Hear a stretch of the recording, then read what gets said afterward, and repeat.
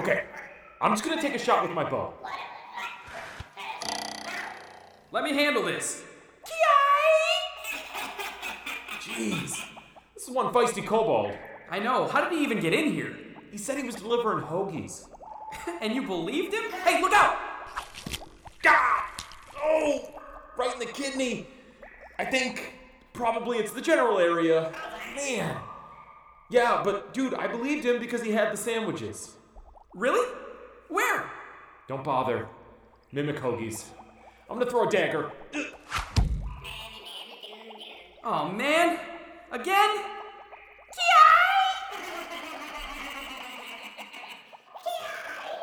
What are we gonna do? We gotta start the show soon. Do you think that kobolds acknowledge the concept of timeout? It's worth a shot. Hey, make a charisma check and I'll use the help action. Thanks. Hey, little dude. We have a minimally successful podcast that we need to record.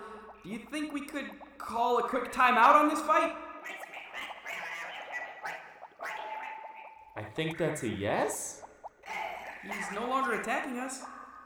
Great! Thanks! Hey, bud, could you Fonzie that jukebox for us? Garen, you ready? It's about to drop. Do it. Dungeons and Dragons. Dan here. I started out in 5e. And me, I was sitting behind the DM screen. Yeah, that was 3 short years ago. I built a dragonborn fighter with no gusto. Fast forward a year, we're buying supplements and copping brand new gear. Incessantly making characters for one another. The only one who cared, of course, was our brother.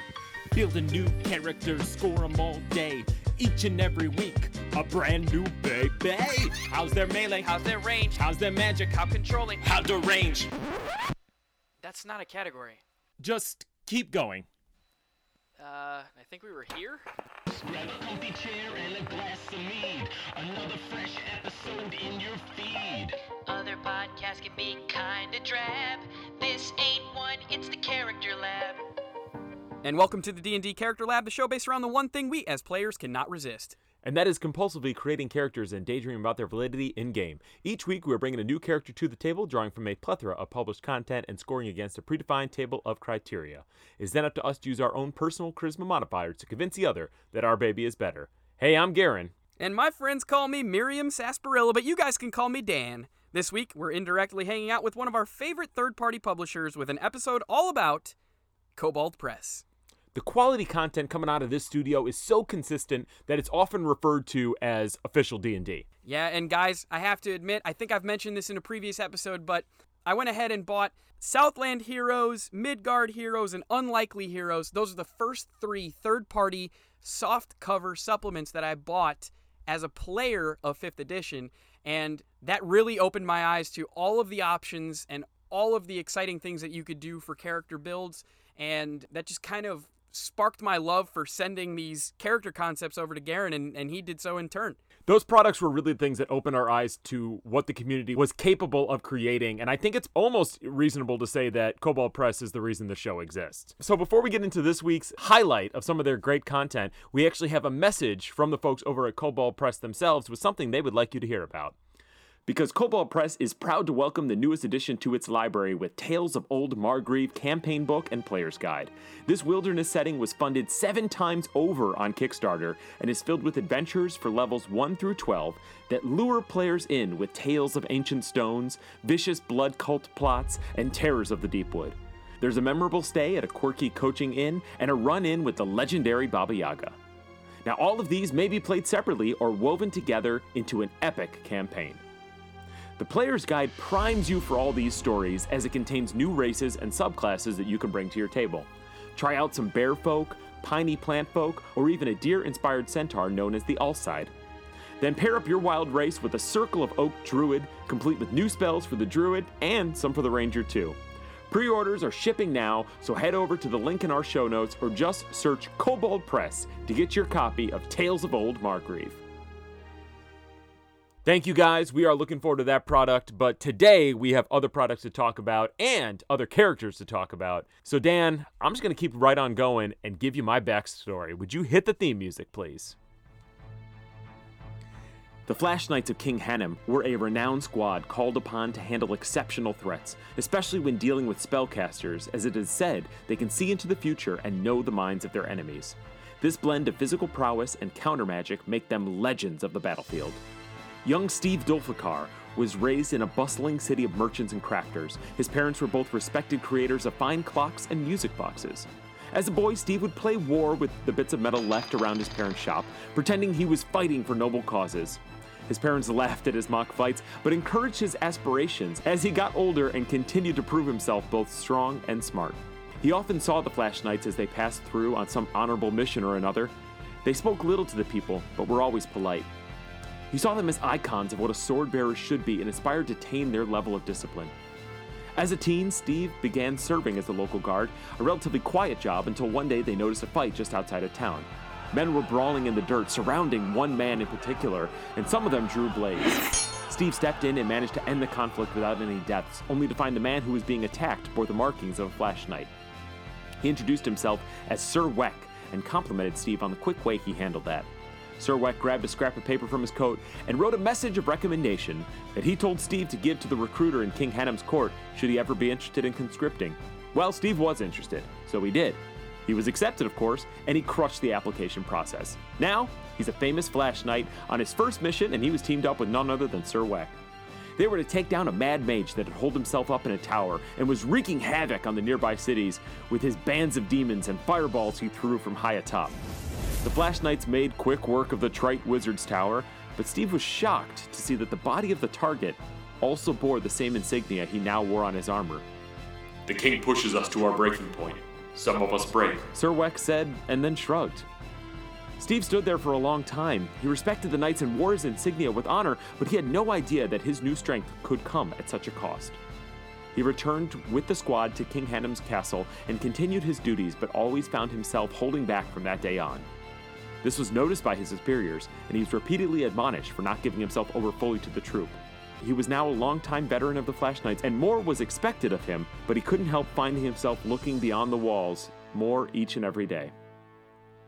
So I bring to you Steve Dulfikar. Say, what? Steve Dulfikar, which is of course a Southlands dwarf name, and I wasn't aware of that until Matthew Corley, the author of Lampslight Sanitarium that we featured on the show, and a sometimes writer of Cold Bell Press, he told me on Twitter that that would be an appropriate Southlands druid name. So that's what he is, and he's a Southlands, I said druid, he's a Southlands dwarf. He is a level 13 Prescient Knight, which is a subclass that I took from Combat Divination Deep Magic series, and he has the Tinkerer background, both the race and the background I took from Midgard's Hero's Handbook. So this level 13 fighter is way more capable than you can possibly anticipate, so I hope you're ready for this episode. Ooh, got me shaking in my boots already, but I think he's up against a pretty formidable foe with a pretty formidable backstory. In the Black Hills, just north of the Margrave Forest, resides a heavy population of humanoid bears known as bearfolk. In their primitive years of their existence, the bearfolk still hibernated heavily in the colder months. Because of this, they were largely hunted by bugbears and gnolls, and were almost wiped out completely.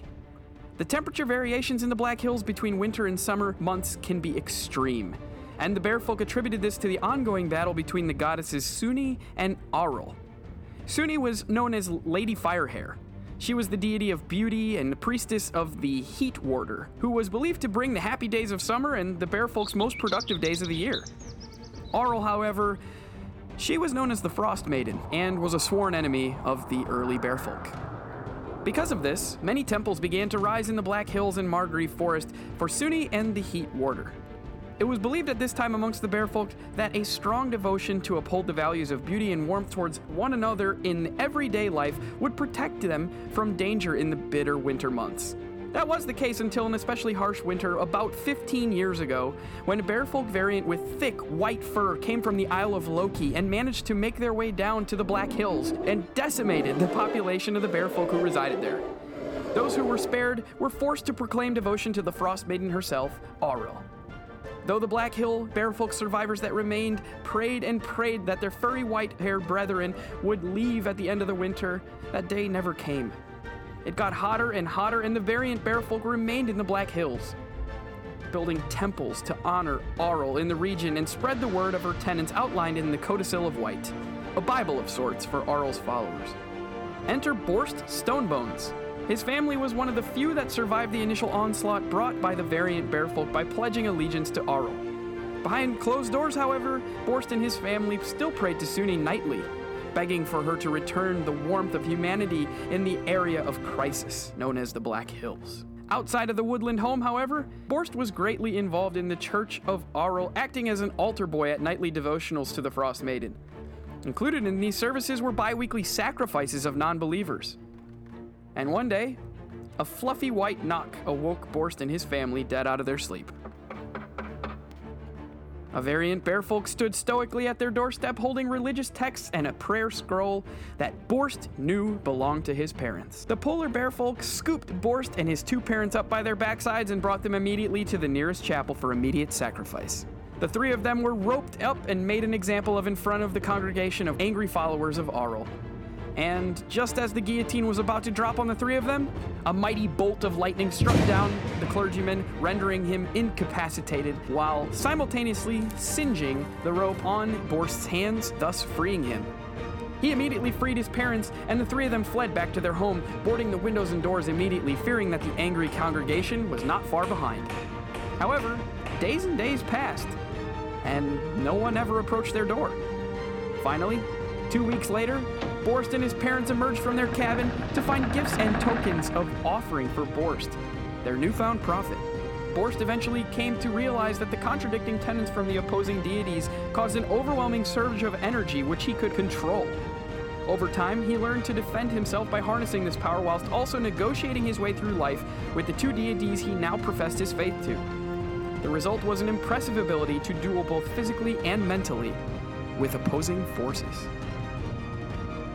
I introduce to you this week Borst Stonebones, which is a level 7 Bearfolk Oath of the Thunder Paladin and level 6 Duelist Rogue with the Prophet background. All of this, race, 2 archetypes, and background all come from Midgard Heroes Handbook, which, as I mentioned, as Garen has mentioned in the past, this is a must-have for all listeners of this podcast. It's a $40 hardcover that has an absolute mountain of archetypes, backgrounds, races, feats, all sorts of stuff. It's a must-have. We just love this book. And Garen, I hope you're ready for the first Paladin Rogue multiclass that we've ever brought into the lab. You seem very confident in yourself, especially for a bear named Borst.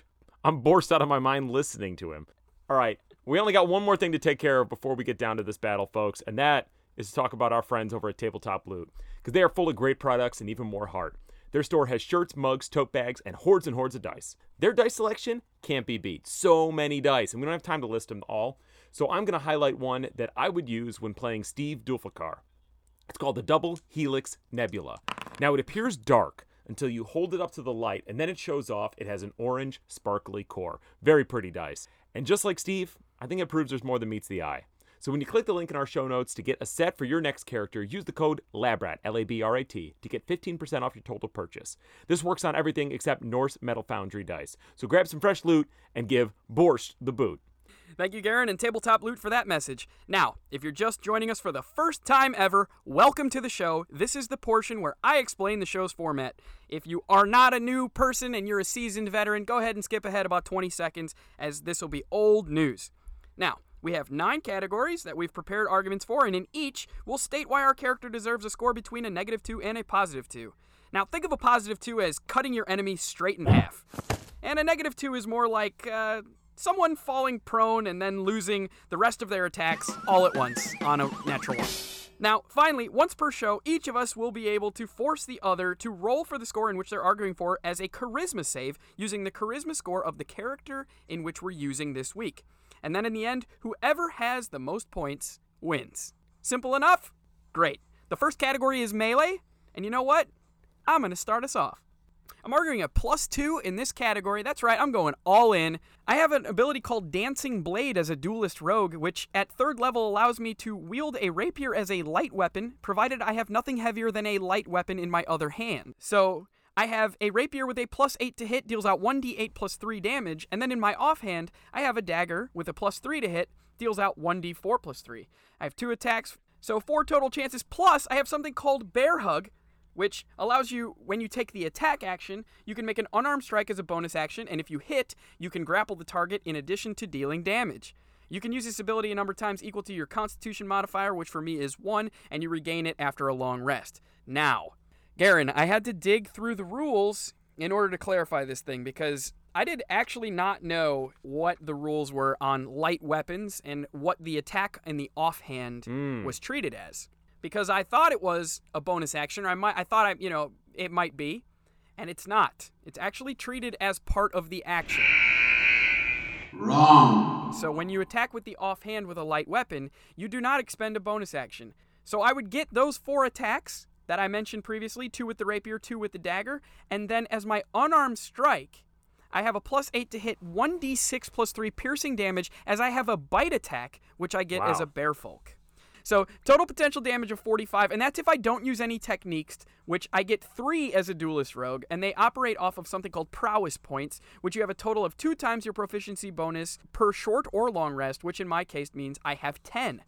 And one of these techniques that I have, that I would be constantly calling upon, is called Deep Slice. When you inflict damage with a finesse weapon, which all of my weapons are, you can spend 1 prowess point to deal a deep bleeding wound, and at the start of that character's next turn, the bleeding creature must take a successful Constitution saving throw or take 3 or 1d6 piercing damage. On a successful save, the effect ends. Now, the creature or adjacent ally can end it with a healer's kit or a successful medicine check against the technique save DC, which for me is 16. It's 8 plus proficiency plus dex. A deep slice has no effect against constructs or undead. So that would stack on top of the 45 damage. I think this is pretty undeniably a +2. Yeah, if you guys went out and got Milk during that, he's still on melee. You talking mad smack for somebody that talked for the first 8 minutes of this episode? I had business to take care of. You're just trying to talk me into submission, and you know what? Back it up with the dice. All right, let's see what you got. Roll for this. All right, so as part paladin, I have a 16 charisma. So the DC for a +2 is a 17. So I got to roll a 14 or better here. I rolled an 18. I'm taking that +2. Fine. I'm arguing a +1. I've got 3 attacks, +10 to hit with my longsword, 1d8 +5 damage. And the great thing about the combat divination spells is they fit into so many different categories. So I actually have a spell that I can put into my melee category, and that is called Targeting Foreknowledge. It's a 3rd level divination spell. You cast it as a bonus action, and what it basically means is you are able to deal some extra damage because you targeted that attack so sweetly. So you get to do 2d6 bonus damage of the weapon's type. And if the attack was a 19, it also becomes a crit, and you add that 2d6 on top of the crit damage. So it's kind of like Divine Smitey, right? Except it's basic weapon damage, and your fighter can use it. With a potential 39 total damage and the ability to crit on a 19 or 20, I think you are worthy of a +1. So why don't you go ahead and take us into the ranged category? All right, well, ranged is going to show off a little extra feature that I haven't talked about yet, and that is I took a item out of the Warlock booklet, which Kobold Press puts out as part of their Patreon. Now, you can also buy it online, but if you're a $5 a month donor like I am, every other month you receive a booklet full of lore, monsters, items, character options, all sorts of stuff, mostly to expand upon their Midgard setting. And their 11th booklet is a all treasure booklet, and I have a beautiful item out of there called the Blood Bow. So this is a longbow, and it's a +8 to hit, 1d8 +1 damage. Sure, that's great. But the Blood Bow is dipped in the blood of your enemies. And the last enemy, for instance, a human, if I dip it in human blood, the next human I attack, I get a +1/+1 to hit and to damage. And oh, I love it. There's more, because that human has to succeed on a DC 13 wisdom save or become enraged. And while they're enraged, they actually suffer a short-term madness effect, which could affect their performance in battle, especially if they're a spellcaster. So that is really cool. And of course, I have 3 attacks, so I'm pushing for a +1 in this category also. Yeah, definitely a +1. That is truly a treasure. And I also like the madness effect, kind of like, the creature is just absolutely outraged that you have the blood of one of their brethren or maybe their own blood on your bow, and they just completely lose rational thought. I love it. I love it. I love it. I love it. So much flavor. Yeah, I love that they added this enraged idea and then they tacked it onto something that's very easy to wrap your head around. They didn't kind of create a new mechanic. They just said, it's madness, which is perfect. I love it. So for ranged, I'm arguing a +1. I have a short bow with a +8 to hit, 1d6 +3 piercing. I've got those 2 attacks. I also have sneak attack, which at 6th level for a rogue is 3d6, which brings the total potential damage at 36 HP per round. I'm loving that +1. Yeah, I mean, I got more attacks than you, but you're really kind of coming through with that extra stuff. So, yes, this is a very formidable foe you brought here. So, how about burninating damage? What do you got? You already spent the roll, too. Just wait. Burninating's a +1. I've got Thunderous Smite, Thunder Wave, Call Lightning, Elemental Weapon, Divine Smite. I've also got something called Storm Strike, which as an action, I can use my Channel Divinity to infuse a ranged or thrown weapon that I'm holding with the Wrath of a Storm God. Now, you make a ranged weapon attack as normal, but in addition to that attack, you create a line of lightning 5 feet wide and 60 feet long, beginning at the end of your ranged weapon and extending straight toward the target. Now, if the target is less than 60 feet from you, the line of lightning extends beyond it, and each creature in that line takes 2d10 plus your paladin level, which for me is 7, in lightning damage, or half as much on a successful dex save. Now, get this. If the ranged weapon attack is successful, the target has disadvantage on that saving throw. Oh, come on, man. Oh, man, that's guaranteed damage, and I love it. This is easily worthy of a +1, and I love the storm flavor that we're getting here out of the Oath of Thunder. Yeah, you got one good thing. The rest of that did not excite me because we've heard those before, but I love your feature. So with your potential power there, I can't argue with that. So, man, I'm not going to let you off easy on this one, but this is a really good build. My burninating category, I have to appeal to any sense of humanity you may have, because I have one spell and I would love a 0, because my spell is called Insightful Maneuver. This is a divination, 1st level, bonus action, and with a flash of insight, I know how to take advantage of your foe's vulnerabilities. Until the end of my turn, the target has vulnerability to 1 damage type of my choice. Additionally, if the target has any other vulnerabilities, I also learn those at that time. So you're saying that somebody else would have to do the burninating? I'm saying that doubling my damage for the whole round using magic is making it magical damage, kind of in the same way that a monk does magic damage. So I think this is a unique way for the fighter to dish out some heavy damage for 1 round. Take my longsword damage, which is a potential 39, and imagine 39 extra damage on top of that, because I cast a spell. I think that warrants this being burninating damage. It's a stretch, but I enjoy your passion and creativity. I also think that it'd be a potential game changer if you used it, so I'll go ahead and grant you the 0, but you're rolling for the 0, friend. I want to make it hurt. Okay. This is going to be a difficult 0 to achieve. I only need to roll a 12, but I have a -1 to my charisma because Steve was just focused on his brains and his muscles. 13 or better. Whew. Okay. I rolled a 3. Yeah, -1. That's a shame. You looked good there for a second. But you know what? I can't be mad because you did give me the 0, so I at least feel good about my argument. Moving into the control category, things are going to start ramping up for me. First of all, I have a feature of being a prescient knight, and it is called Reactive Echo, which somehow resonated as one of the coolest feature names I've ever heard.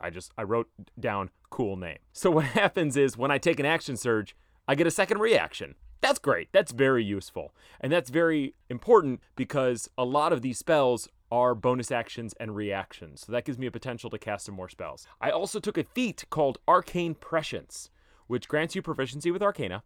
And as part of my reaction, I can make an Intelligence Arcana check to discern the identity of a spell I see that's being cast. The DC for the check is 10 plus spell level. If the check succeeds, me or an ally of my choice have advantage on the saving throw against the casting of the spell. And after identifying the spell, I can move up to 10 feet or half my speed, whichever is less. I can use this number of time equal to my intelligence modifier, getting back after a short or long rest. So that is some nice battlefield control, providing knowledge, granting assistance to my ally, kind of an ally assist in there too.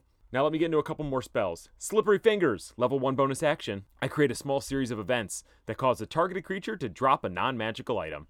They gotta succeed on a charisma save, or they could drop their sword or shield. Can't use it on magic items. I got Distracting Divination. Here's a reaction. When an enemy tries to cast a spell, I am going to try and stop that. I have to be adjacent to the enemy casting the spell, but I make a melee spell attack against them. If it hits, the enemy's spell fails and has no effect, and the spell slot is expended. So this is a level 2 spell where, of course, you have to be next to the creature, but it's effectively a counterspell. I have a +8 to hit, so that's pretty solid. So those 4 features, I think, are worthy of a +2. Getting an extra reaction is one of those 4, so no. So +2 here, I got a gust of wind, whew. Why did you even spend time on that? Don't even mention that. Don't bring that to the table. You don't even know what it does. Cunning action. It pushes a creature 10 feet. Cunning action. Another technique that I have is called Disarming Parry, which, much like your ability, when you are missed by a melee attack, you can expend 1 prowess point as a reaction to force the attacker to make a strength save, and on a fail, it drops the weapon it attacked with. And if you have a free hand, you can catch the weapon with a successful DC 10 dex check. Otherwise, it lands 10 feet away from the attacker in a random direction. But I've also got another one called Pommel Punch. This is so cool, okay? So when you make an attack, you can spend 2 prowess points to strike the target with the pommel of your weapon instead of the blade. I would be doing this with my dagger every single time. It does 1d6 bludgeoning damage instead of the weapon's normal damage dice, and the target must make a successful con save or be incapacitated till the end of its next turn. Again, that DC is a 16. The target can be no more than 1 size category larger than you. So, again, I'd be putting this on my daggers, and it would be dealing out 1d6 plus 3 as opposed to 1d4. Additionally, this is basically Stunning Strike, except a little bit more powerful because you're incapacitated. I'm loving that control. I've got more than you. No, you have 4 things. I have 4 things. So we'll go even at +1. Yes, even at +1. Taking it into tankiness, got an AC of 16 and 131 hit points. I'm resistant to cold damage as the Grizzlehide subrace of a bearfolk. I'm also immune to diseases as a paladin. Oh, and by the way, I've got uncanny dodge. Yes, okay, no problem with the +1. I think you will agree. You're not going to grant it to me because I'm not going to push for it, but I think you will agree that this is +3 worthy when it comes to tankiness. 143 hit points, AC of 20. Woo! I get Evasion as being Oppression Knight. I've got the Second Wind and Indomitable. I have also got Sidestep Arrow, 3rd level spell. An enemy targets me with a range attack. Another creature is within 10 feet of me when I cast it. As part of casting the spell, I move up to 15 feet to place that enemy between me and the arrow being shot at me. Now, I must be able to move. I can't be restrained or grappled or anything. And it does not provoke opportunity attacks. And after I've moved, the ranged attack is resolved with the intervening foe as the target instead of me. Hey! That is a fun spell. I have also got Anticipate Attack. This is a reaction. When I cast the spell, I can move up to half my speed without triggering opportunity attacks. Now, the attack will happen, but it misses automatically if I'm no longer within range or if I'm impossible to hit. Come on. That is a guaranteed fail on their part, and I'm out of range now. Yeah, I'm loving that, and I'm also liking, so far, what I'm hearing about this class. It's sort of using that Darren Kenny style of the Duelist, where taking more advantage of the reaction. You're a little bit more of a savvy fighter. Yeah, it's not just throwing up shield all the time. I got one more thing. It's a level 1 abjuration that I took out of Midgard's Heroes Handbook called Shadow Armor. And it's a reaction when I'm targeted, but before the roll is made, I siphon energy from the Shadow Realm to protect myself against immediate threat. As a reaction, I pull shadows around myself to distort reality. The attack is made with disadvantage, and I have resistance to radiant damage until the start of my next turn. So, that is finally the end of my tankiness category. It's at least a +2. It is. It's a +2. I'm not going to argue with it. You have a lot, especially with that AC of 20. And it's mithril armor because I'm a dwarf. You'd be tough to hit. There's no question about it. Well, Dan, next up is the Ally Assist category, and of course, we always talk directly to the listeners about something we deem important in the Ally Assist world. And this week, we have a long overdue check-in with our friends over at Crit Nation.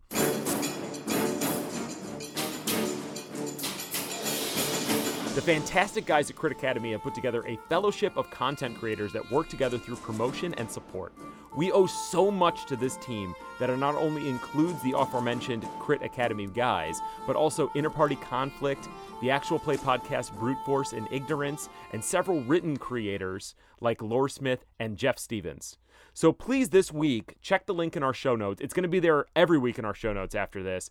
And head over to Crit Academy's site to see all members of Crit Nation. It's another reason that this show exists, guys. We would not be here where we are today without them. They are so awesome. So thank you, Crit Academy, for welcoming us into the Crit Nation, which we have been proud to be members of.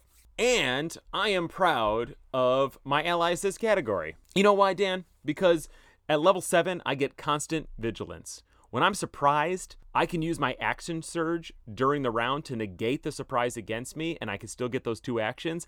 Additionally, allies can use their reactions after I use my action surge. So that's a little bit of control, a little bit of ally assist. I've also got a reaction first level spell called Alter Arrow's Fortune. I clap my hand, setting off a tiny chain of events that culminate in throwing off an enemy's aim. When an enemy makes a ranged attack, weapon, or spell against one of my allies, this causes the enemy to repeat the attack roll unless the enemy makes a successful charisma save. The attack is resolved with the lower, so it's giving them disadvantage if they fail their save. Also, Distraction Cascade, another great name. This is another reaction. I'm throwing a full off balance. I target a creature that I can see that my ally has just declared as the target of their attack. That creature must succeed on their charisma save, or the ally gets advantage. That is only 3 things, but I think this is a pretty solid +1 for me because I have a lot of things that grant advantage and disadvantage, and as we all know, that is a make and break. You're giving them an extra reaction as one of them. And again, reactions are not as useful for everybody else as they are for you. So this is more of a 0. No, it's not an extra reaction. Just to clarify, when you're surprised, you can't take reactions, during the surprise round. So what I'm doing is I'm negating that in the regard that I'm giving them a chance to use their reactions during the surprise round. So that is helpful. I just wanted to make sure And do what?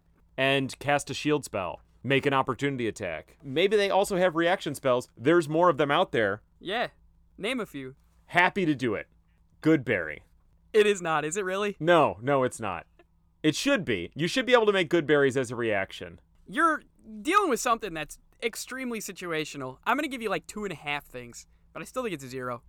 You're not at a 1. This is a 1. And I'm going to tell you why. No, I got Lay on Hands, 35 HP I don't care pool. about your Lay on Hands. No, neither do the listeners. I've also got the Protection Fighting Style, which, with you're within 5 feet of me, disadvantage on melee attacks against you if I see it happen. With your 1 reaction. I got 2 reactions. Yeah, good. And so do your compadres that have so much to do with it. I have also the Heroism spell. I've also got Aura of Alacrity, which is an Oath of Thunder trait, which, starting at 7th level, you and your allies within 10 feet add your proficiency bonus to their initiative rolls. So all of your boys are going to be pumped up, ready to go, and they don't need no surprise round. It's the enemy's surprise round. Were you not listening to my feature there? I was saying surprise round in general, you don't need it. Okay, because you've won already. I get it. That's not enough. That's not enough for a +2. Oh, so I'm going to be a +1 with you. There's no way that you see that as even with you. That's a joke.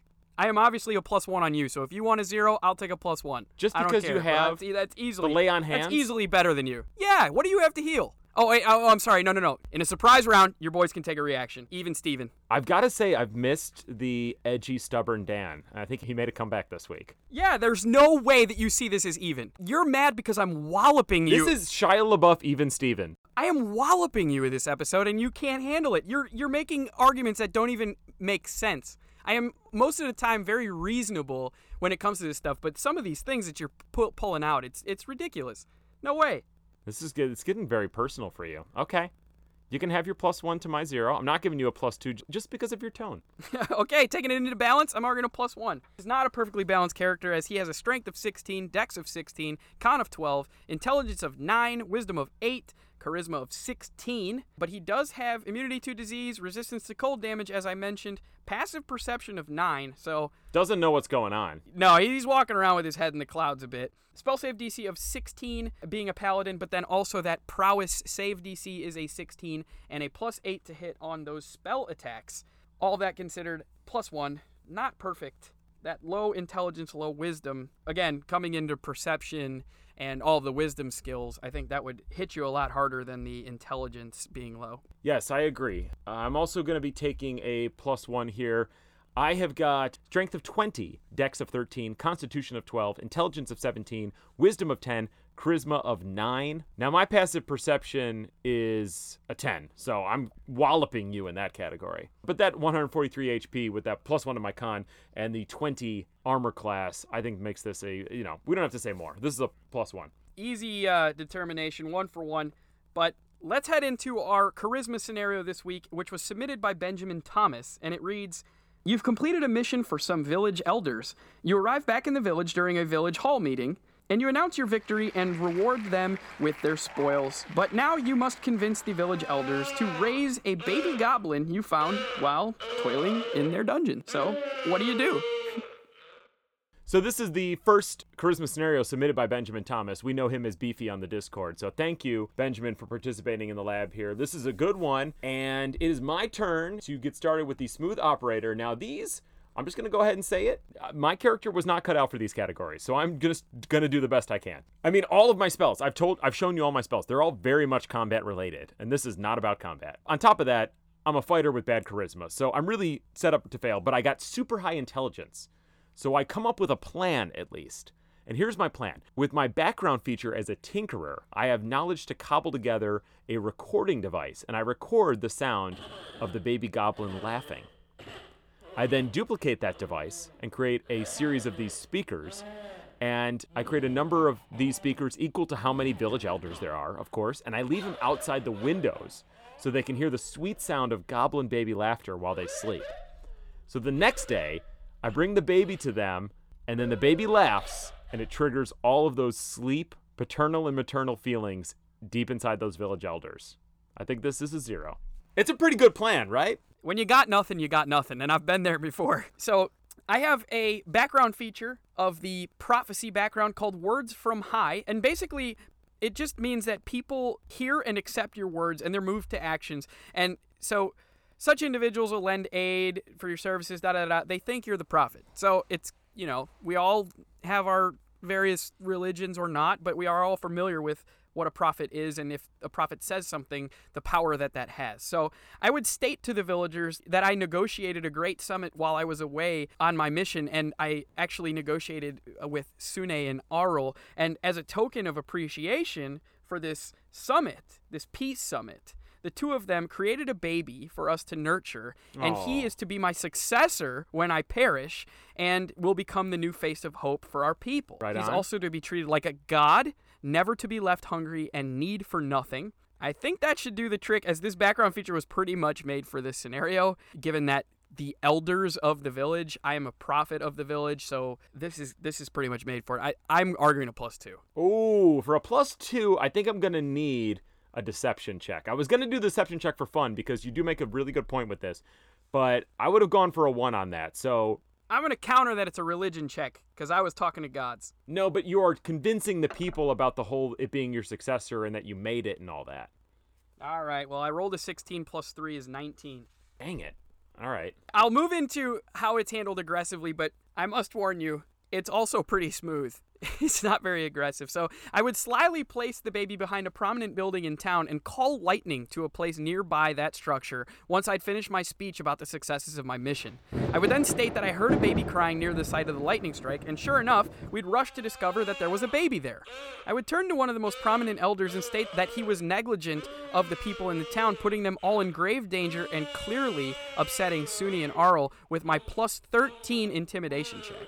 I would state that it is incumbent upon him to make this right by protecting this child for the rest of its life, making sure that I was standing within 10 feet of the elder. Here comes the best part. Within 10 feet of the elder to give him a +5 to initiative to take care of that baby. Oh, jeez. Initiative to take care of the baby? He's got a great deal of initiative to be a dad. Oh, +1. Okay. All right. Yes, a +1.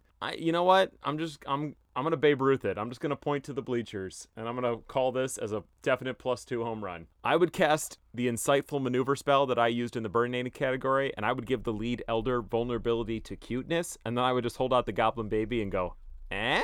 Aww. That's it? That's all I need. Game over. Come on, that's not a +2. But I Babe Ruthed it, though. You can't take away my Ruthiness. You want a 0? What do you want? So, I mean, you really want a +2 here. I think I deserve it. When you're down, you're so unreasonable. No, I'm just getting creative. I don't understand what's so hard to believe about this. It's not a +2. So it's a +1? I guess. Sure. Fine.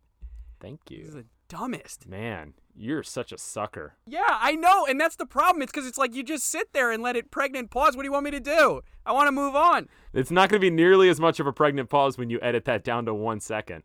Ladies and gentlemen listening at home, he sat in silence for a solid 5 seconds. I thought there was going to be more. No. I think the listeners did too. How did you not hear that and just go, oh, that's a complete plan? Why does it need to be so verbose? All right, so before I tell you how I eked you out by 1 point on this episode, why don't you tell me about the X factor for your character? I used to think, and I think a lot of people kind of think this way, that a paladin rogue multiclass is kind of like impossible. I've never heard this argument, but why would you think so? Well, because paladins tend to be lawful good. They tend to have tenets. They tend to be bound to like an oath. But then you have rogues who are a little bit sneakier. You know, they tend to be, you know, either a thief or an assassin or this or that. And they tend to be a little bit on the darker side of good. So maybe sometimes chaotic, but most of the time just neutral.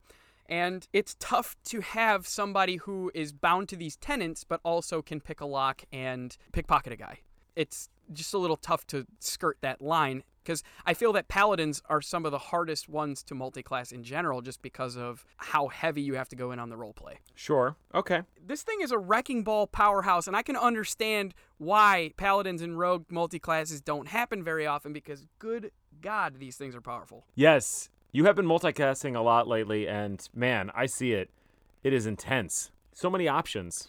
This Duelist Rogue is really cool, though, because it's like a Battle Master fighter, but a little bit more potent because you have those prowess points that are similar to superiority die, but actually you have more prowess points than you would superiority die at this level. So a lot of utility. Yeah, no, absolutely. I like the prowess points thing. That for me at first, that felt kind of overpowered, but I like the features that involve with that, so I can get behind that. So what about you? The Prussian Knight, man, I am really digging it. I recently claimed that I had found my favorite Ranger, and now I think I found my favorite Knight, because this reaction-based, interposing yourself and tricking the enemies kind of fighter class, that's really cool. That's giving me like an anime sword fighter vibe, you know, where you're just kind of blinking around the battlefield like Goku does, you know, when they move real fast. Yeah, I love Dragon Ball Z. I know you do. You watch it all the time. I will agree with you. Again, I love that these third-party publishers are utilizing the reaction a little bit, you know? Oh, yeah. It makes the game more fun. No, it sure does, because it is one of your 3 things that you can do, not counting move action, every turn. So why not make use of it when you can, you know what I mean? Hats off. I really enjoy the Prussian Knight, put it plainly like that. But he did fall considerably short in this episode. Dan, you broke your cold streak, and you crushed me 11-6. So congratulations. You earned it. Thank you. So between Combat Divination, Midgard Heroes Handbook, the Warlock booklet that Garen brought in, we hope that we've given you more than what you could possibly have asked for when it comes to Kobold Press good in this episode. And if you want more Kobold Press on our show, you can check out some episodes like Back from the Undead, which aired on January 15th of this year, 2019, and Battlefield Bloodbath, which was way back on November 8th of 2017. That was only our 10th episode ever. Garen, we've grown so much. I mean, that's true. Between the ages of 31 and 33, I've grown another 1.5 inches. I'm kind of a late bloomer, and I think my voice is starting to change. You're gonna hate chest hair, dude. Come back next week for a very exciting feature of Anne Gregerson. That's right. If you aren't a DM's Guild shopper, you might not be aware that the same person that brought us the Kids Supplement has also created a wonderfully gnarly post-apocalypse campaign setting that topped the charts on that website for a while. Until then, remember, when it comes to character creation, it doesn't have to be optimized. It just has to be fun. Have a great week. We hope you enjoyed this episode of The Lab, and all episodes for that matter. Yeah, but if you left this episode just wanting more, you can join us on Patreon for tons of bonus content. At our lowest tier, you can join our Discord and participate in fan battles and have access to all PDF content that we post. You can even chat with us throughout the day. For just a little bit more, you get 2 bonus episodes a month and access to the entire backlog of Fight Clubs, Monster Labs, and special interviews that we've been pumping out since March of 2018.